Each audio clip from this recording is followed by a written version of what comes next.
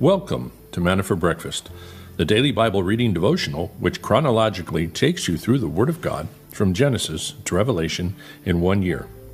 Grab a cup of coffee and your Bible and join us as we journey together through God's Word.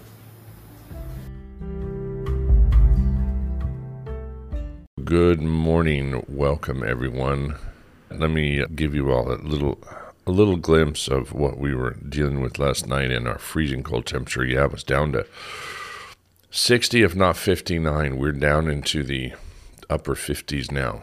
It is super cold. Super cold. We got our sweaters on.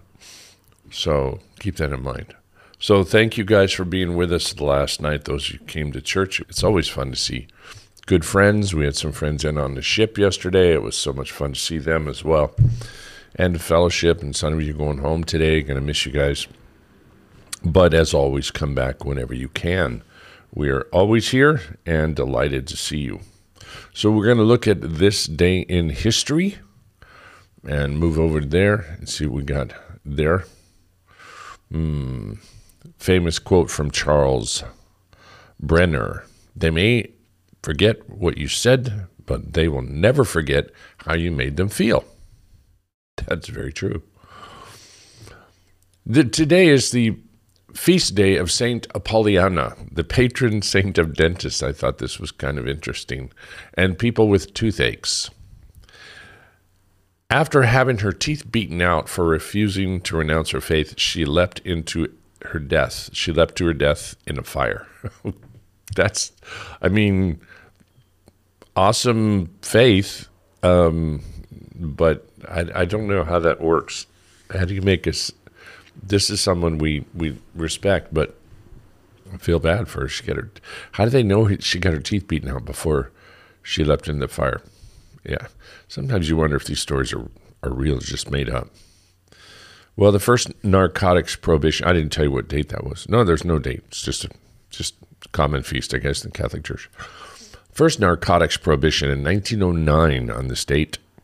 The importation of smoking opium is banned. The Opium Exclusion, 1909, did not ban the use of opium, only the smoking and importation of it. Chinese immigrants were the primary smokers of opium, while opium was a common medicine used by Americans at the time. Yeah, I bet.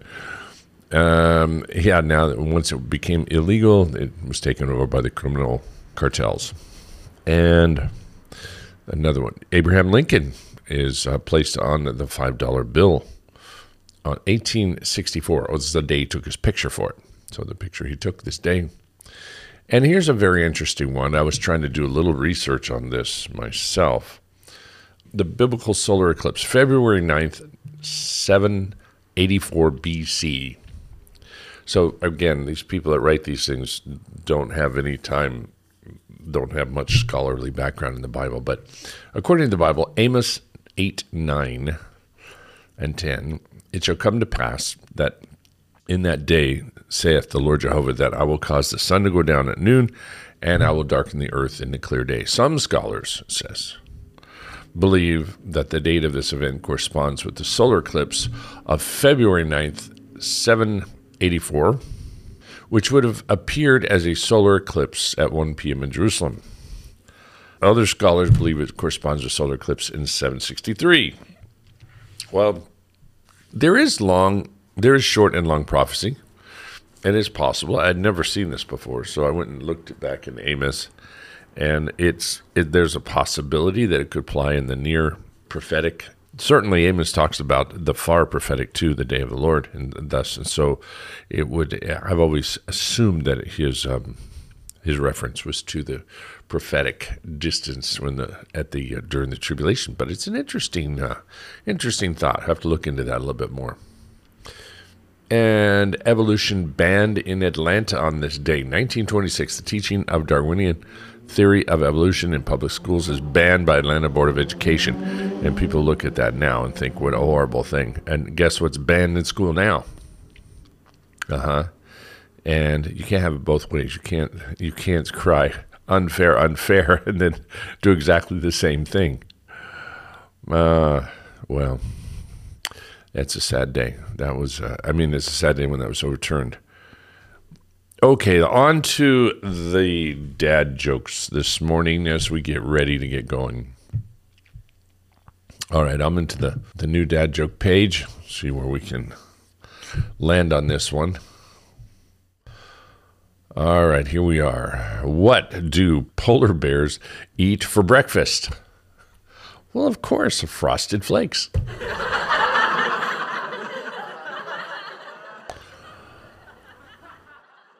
This one's just dumb, but because we're wearing them, I have to read it. Thomas says to John, "You know, it's a good thing we aren't Mexicans." John puzzled, "But why?" He says, "Because we don't speak a word of Spanish." They are dad jokes. All right, we better do it. One more. What tea is not a good idea to drink?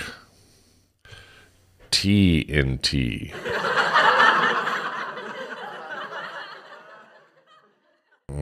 Okay. With that, we will look over into the Word. So find your Bibles. We are in Exodus 7 and 8 today. So let's see if we can get there. And you know what? Looks like my telegram. Did it ever get started? I don't know. It doesn't look like it. Sorry, telegram people. Let's see if you ever got... Yeah, you did get going. Okay, we're all right. Looks like it got started anyway. All right, Exodus 7. Father God, thank you for this morning. And we do ask you to guide us in our reading so we can understand these things. And we celebrate you this morning in Jesus' name. Amen. Exodus 7. I will stretch out my hand. Then the Lord said to Moses, "See, I will make you as God to Pharaoh, and your brother Aaron shall be your prophet. You shall speak all that I command you, and your brother Aaron shall speak to Pharaoh, that he let the sons of Israel go out of his hand. But I will harden Pharaoh's heart, that I may multiply my signs and my wonders in the land of Egypt. When Pharaoh does not listen to you, then I will lay my hand on Egypt and bring out my hosts, my people, the sons of Israel, from the land of Egypt by great judgments. The Egyptians will know that I am the Lord when I stretch out my hand on Egypt and bring out the sons of Israel from their midst." So Moses and Aaron did it, as the Lord commanded them. Thus they did. Moses was 80 years old and Aaron 83 when they spoke to Pharaoh. Verse 8. Now the Lord spoke to Moses and Aaron, saying, "When Pharaoh speaks to you, saying, 'Work a miracle,' then you shall say to Aaron, 'Take your staff and throw it down before Pharaoh, that it may become a serpent.'" So Moses and Aaron came to Pharaoh, and thus they did just as the Lord had commanded. And Aaron threw his staff down before Pharaoh and his servants, and it became a serpent. Then Pharaoh also called the wise men and the sorcerers, and they also, the magicians of Egypt, did the same with their secret arts, for each one threw down his staff, and they turned into serpents. But Aaron's staff swallowed up their staffs. Yet Pharaoh's heart was hardened, and he did not listen to them as the Lord had said. Verse 14, Then the Lord said to Moses, "Pharaoh's heart is stubborn. He refuses to let the people go. Go to Pharaoh in the morning as he is going out to the water. Station yourself to meet him on the bank of the Nile, and you shall take in your hand the staff that was turned into a serpent. And you shall say to him, 'The Lord, the God of the Hebrews, sent me to you, saying, Let my people go, that they may serve me in the wilderness. But behold, you have not listened until now. Thus says the Lord, By this you shall know that I am the Lord. Behold, I will strike the water that is in the Nile with the staff of my hand, and it will be turned into blood.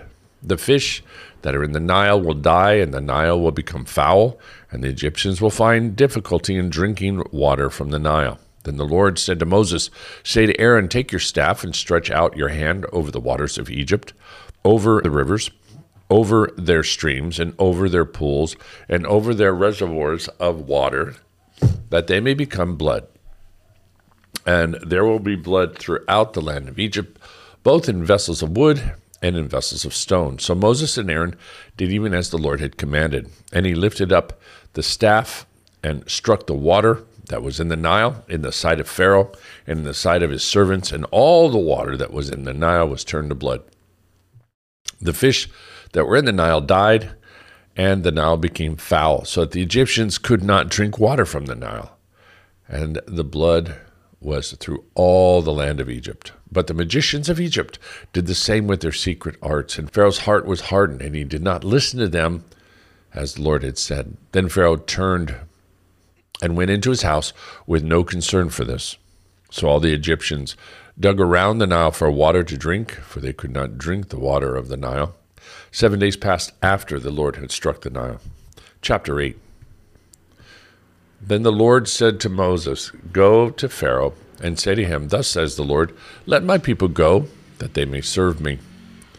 But if you refuse to let them go, behold, I will smite your whole territory with frogs. The Nile will swarm with frogs, which will come up and go into your house and into your bedroom and on your bed and into your houses of your servants and on your people and into your ovens and into your kneading bowls. So the frogs will come up on you and your people and all your servants.' Then the Lord said to Moses, 'Say to Aaron, stretch out your hand with your staff over the rivers, over the streams, and over the pools, and make frogs come up on the land of Egypt.' So Aaron stretched out his hand over the waters of Egypt, and the frogs came up and covered the land of Egypt. And the magicians did the same with their secret arts, making frogs come up on the land of Egypt. Then Pharaoh called for Moses and Aaron and said, 'Entreat the Lord that he remove the frogs from me and from my people, and I will let the people go, that they may sacrifice to the Lord.' So Moses said to Pharaoh, 'The honor is yours to tell me, when shall I entreat for you, for your servants, and for your people, that the frogs may be destroyed from you and from your houses, that they may be left only in the Nile?' Then he said, 'Tomorrow.' So he said, 'Maybe according to your word, that you may know that there is no one like the Lord our God. The frogs will depart from you and your houses and your servants and your people, and they will be left only in the Nile.' Then Moses and Aaron went out from Pharaoh, and Moses cried to the Lord concerning the frogs, which he had inflicted upon Pharaoh. And the Lord did according to the word of Moses, and the frogs died out of the houses and the courts and the fields, and they piled them up in heaps, and the land became foul. And when Pharaoh saw that there was relief, he hardened his heart and did not listen to him, as the Lord had said. Verse 16, the Lord said to Moses, "Say to Aaron, stretch out your staff and strike the dust of the earth, that it may become gnats through all the land of Egypt." They did so, and Aaron stretched out his hand with his staff and struck the dust of the earth, and there were gnats on man and beast. All the dust of the earth became gnats through all the land, and the magicians tried their secret arts to bring forth the gnats, but they could not. So they were gnats on men and on beast. Then the magicians said to Pharaoh, "This is the finger of God." But Pharaoh's heart was hardened, and he did not listen to them, as the Lord had said. Now the Lord said to Moses, "Rise early in the morning and present yourself before Pharaoh as he comes out to the water, and say to him, 'Thus says the Lord, let my people go, that they may serve me. For if you do not let my people go, behold, I will send swarms of flies on you, and on your servants, and on your people, and into your houses, and the houses of the Egyptians will be full of swarms of flies, and also the ground on which they dwell. But on that day I will set apart the land of Goshen, where my people are living, so that no swarms of flies will be there, in order that you may know that I, the Lord, am in the midst of the land. I will put a division between my people and your people. Tomorrow this sign will occur." Then the Lord did so, and there came great swarms of flies into the house of Pharaoh and the house of his servants, and the land was laid waste because of the swarms of flies in all the land of Egypt. Pharaoh called for Moses and Aaron and said, "Go sacrifice to your God within the land." But Moses said, "It is not right to do so, for we will sacrifice to the Lord our God what is an abomination to the Egyptians. If we sacrifice what is an abomination to the Egyptians before their eyes, will they not then stone us? We must go 3 days' journey into the wilderness and sacrifice to the Lord our God as he commands us." Pharaoh said, "I will let you go, that you may sacrifice to the Lord your God in the wilderness, only you shall not go very far away. Make supplication for me. Then Moses said, Behold, I am going out from you, and I shall make supplication to the Lord that the swarms of flies may depart from Pharaoh, from his servants, and from his people tomorrow. Only do not let Pharaoh deal deceitfully again in not letting the people go to sacrifice to the Lord. So Moses went out from Pharaoh and made supplication to the Lord. The Lord did as Moses asked, and removed the swarms of flies from Pharaoh, from his servants, from his people, and not one remained. But Pharaoh hardened his heart this time also, and did not let the people go. So the beginning of the plagues, and the most, I don't know, probably not right to say the most important thing, but one of the very important things to remember and recognize as we're dealing with this is that anytime God is dealing with a nation and leadership and kings in the Bible, he is always trying to get them to realize that the greater battle that is being fought is on the spiritual realm, not the physical. He's using Moses to come up against them politically, but these plagues are all corresponding to the gods that the Egyptians that they serve. So every one is him making a proclamation to these Egyptians that he is Lord over all the land and over all, he has all power over all their gods.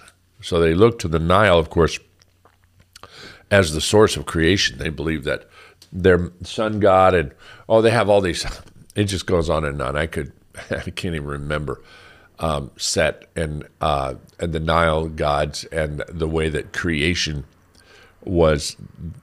came about to the earth in their own theology, I should say, or I should say demonology, how they believed that man came from the Nile, bottom line. And therefore, Pharaoh would go out as the child of the gods. He was believed to be divine himself, coming out from the gods that had sexual relationships, and then had the pharaohs become their representative, their pope, so to speak, on the earth. And all life stems from the Nile and from Pharaoh. And so now what God does is he says, you think all life comes from the Nile, and the Nile controls everything, and you have control over everything, and your power comes from the Nile? Now, let's just turn the Nile into blood, and everything will die. And so we see this, and becomes foul, and so there's no power in that. And of course, they believed there was the frog god, and the gnats, by the way. There are good theologians that believe those gnats were mosquitoes, not gnats. They say that the word is the same word. And if that's true, that brings a whole new level of misery to that whole plague, if they were really mosquitoes, not gnats, or the biting gnats, like we have here. Those are terrible. So anyway, these were horrible plagues, but they were against the gods of Egypt. And so God is dealing with each one of them, and Pharaoh was supposed to have communion and control or power from these gods. And so he's breaking all that down in the eyes of the Egyptians.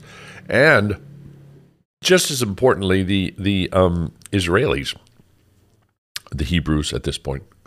The Hebrew people had been in there for 400 years, so they themselves were looking to these gods. They were becoming pagan idolaters, and so they needed to see the distinction, hence the separation. I'm not going to put all of these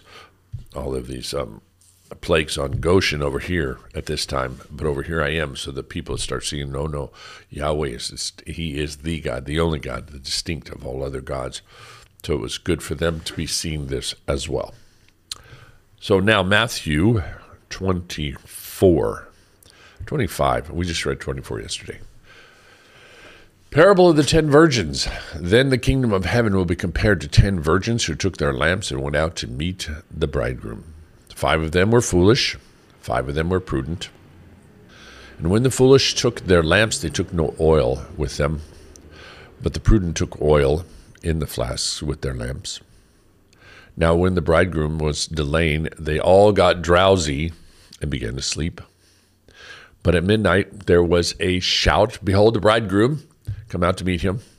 Then all those virgins rose and trimmed their lamps. The foolish said to the prudent, give us some of your oil, for our lamps have gone out. But the prudent answered, no, there will not be enough for us and you too. Go instead to the dealers and buy some for yourselves. And while they were going away to make the purchase, the bridegroom came, and those who were ready went in with the bridegroom to the wedding feast, and the door was shut. Later, the other virgins also came, saying, Lord, Lord, open for us. But he answered, truly, I say to you, I do not know you. Be on the alert then, for you do not know the day nor the hour. Verse 14, the parable of the talents. For it is just like a man about to go on a journey, who called his own slaves and entrusted his possessions to them. To one he gave 5 talents, to another 2, to another 1, and each according to his own ability. And he went on his journey. Immediately the one who received the 5 talents went and traded with them and gained 5 more. In the same manner, the one who had received the 2 talents gained 2 more. But the one who received 1 talent went away and dug a hole in the ground and hid his master's money. Now, after a long time, the master of those slaves came and settled accounts with them. The one who received the 5 talents came up and brought 5 more talents, saying, Master, you entrusted 5 to me. See, I have gained 5 more. His master said to him, well done, good and faithful slave. You were faithful with a few things. I will put you in charge of many things. Enter into the joy of your master. Also, the one who had received 2 talents came and said to him, Master, you entrusted 2 talents to me. See, I've gained 2 more talents. His master said to him, well done, good and faithful slave. You were faithful with a few things.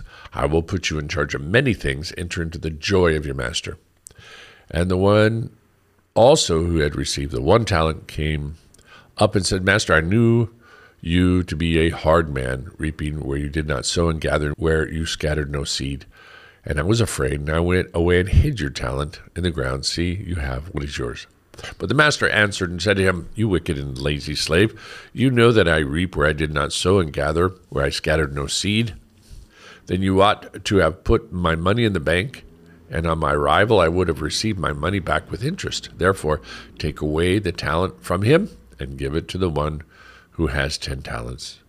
For to everyone who has, more shall be given, and he will have in abundance. But from the one who does not have, even what he does not have will be taken away.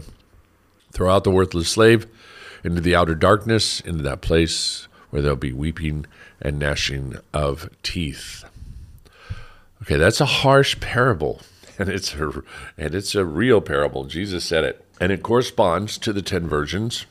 The overriding theme of the slaves there is what's being entrusted to them. God is entrusting them with these talents. Now you can equate that, I believe, to God gifting us the gift of salvation through the Holy Spirit by our coming to him and using the gifts that he's given us in this world supernaturally, to reach out and help people. We are his servants, and we are supposed to occupy till he comes, and we are supposed to go out into the harvest field and to go out and try and bring more into the kingdom.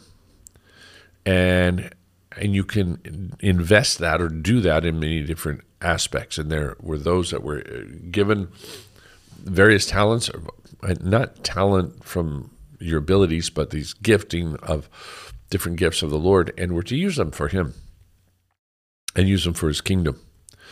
And he expects us to be proactive and to think about him coming back and wanting to see fruit and more fruit. So go out and gather in the harvest so that he can then bring, because it is those that we gather in are coming out of the outer, they're being saved from the outer darkness. They are being saved from to utter and horrible eternity and misery in hell. So he expects us to be thinking about his kingdom, be thinking about what he wants to see accomplished, and therefore those that do get blessed and enter into the joy of their master. And those who don't, and this kind of parallels with the 10 virgins, the virgins that have no oil. They just go, well, okay, I'm just going to, yeah, I believe that Jesus died on the cross, but I'm not going to say anything. I'm not going to tell anybody. I'm just going to sit here and sit in church and just kind of hope that everything works out fine. You see, that corresponds because the parable of the 10 virgins is controversial in some circles as to what it truly means. What I feel, and I think Scripture bears out, is pretty clear that there are 5 virgins that have the oil of the Holy Spirit and 5 that do not. Remember that they had lamps. We are the lamps. We see that in Revelation where we are now. We are the light bearers. So we are the lamps. And we are to shine forth in the world. And there was 5 that had it, 5 that did not. And in the Jewish wedding feast, the bride was to wait for the bridegroom, never knowing when he would come. They were even to wait with their bridal gown on, knowing that at some point the wedding party is going to come by for her, pick her up and take her to the wedding feast. And so she was to wait in expectation. I know he's coming. I know he's coming. I know he's coming. So the 5 that had the oil are the 5 that were themselves full of the Holy Spirit, knowing that they were they were the bride. They were, in a sense, they were being invited to the wedding feast, but there's a crossover here. As they go into the wedding feast, they are the bride. And so this is this beautiful story of God telling us to be ready, that he's going to come for us at any hour, and to make sure that we're saved. So you either have the oil or you don't have the oil. Those that don't have the oil, well, those are the apostate church. Those are people that are going to these churches we've talked about, where the pastor and all the leadership and all the people, they don't believe Jesus rose from the dead. They don't believe he's really the Son of God. They don't believe that he has deity and that he is the only way, the only truth, and the only life. They believe in all kinds of weird, goofy philosophies and stuff, but they just use the church and the Bible as some kind of prop to have communal services with other people for some communal purpose. I don't understand why they would even do it, but there are many, many, many, many people that go to church week after week, that sit in the pews, that do not have the Holy Spirit, that are not saved. And Jesus is saying, make sure that you have the oil of the Holy Spirit in you. You can't share it. Something God gives you. And once you have it, it is in you, and it can never be taken away. So the parable of 10 virgins is very, very important to understand. Charles Spurgeon now, the dross purged. And I will bring the third part through the fire, and will refine them as silver is refined, and will try them as gold is tried. They shall call on my name, and I will hear them, and I will say, it is my people, and they shall say, the Lord is my God. Zechariah 13:9. Grace transmutes us into precious metal, and then the fire of the furnace follows as a necessary consequence. Do we start at this? Would we sooner be accounted worthless, that we might enjoy repose, like the stones of the field? This would be to choose the viler part, like Esau, to take the pottage and give up the covenant position.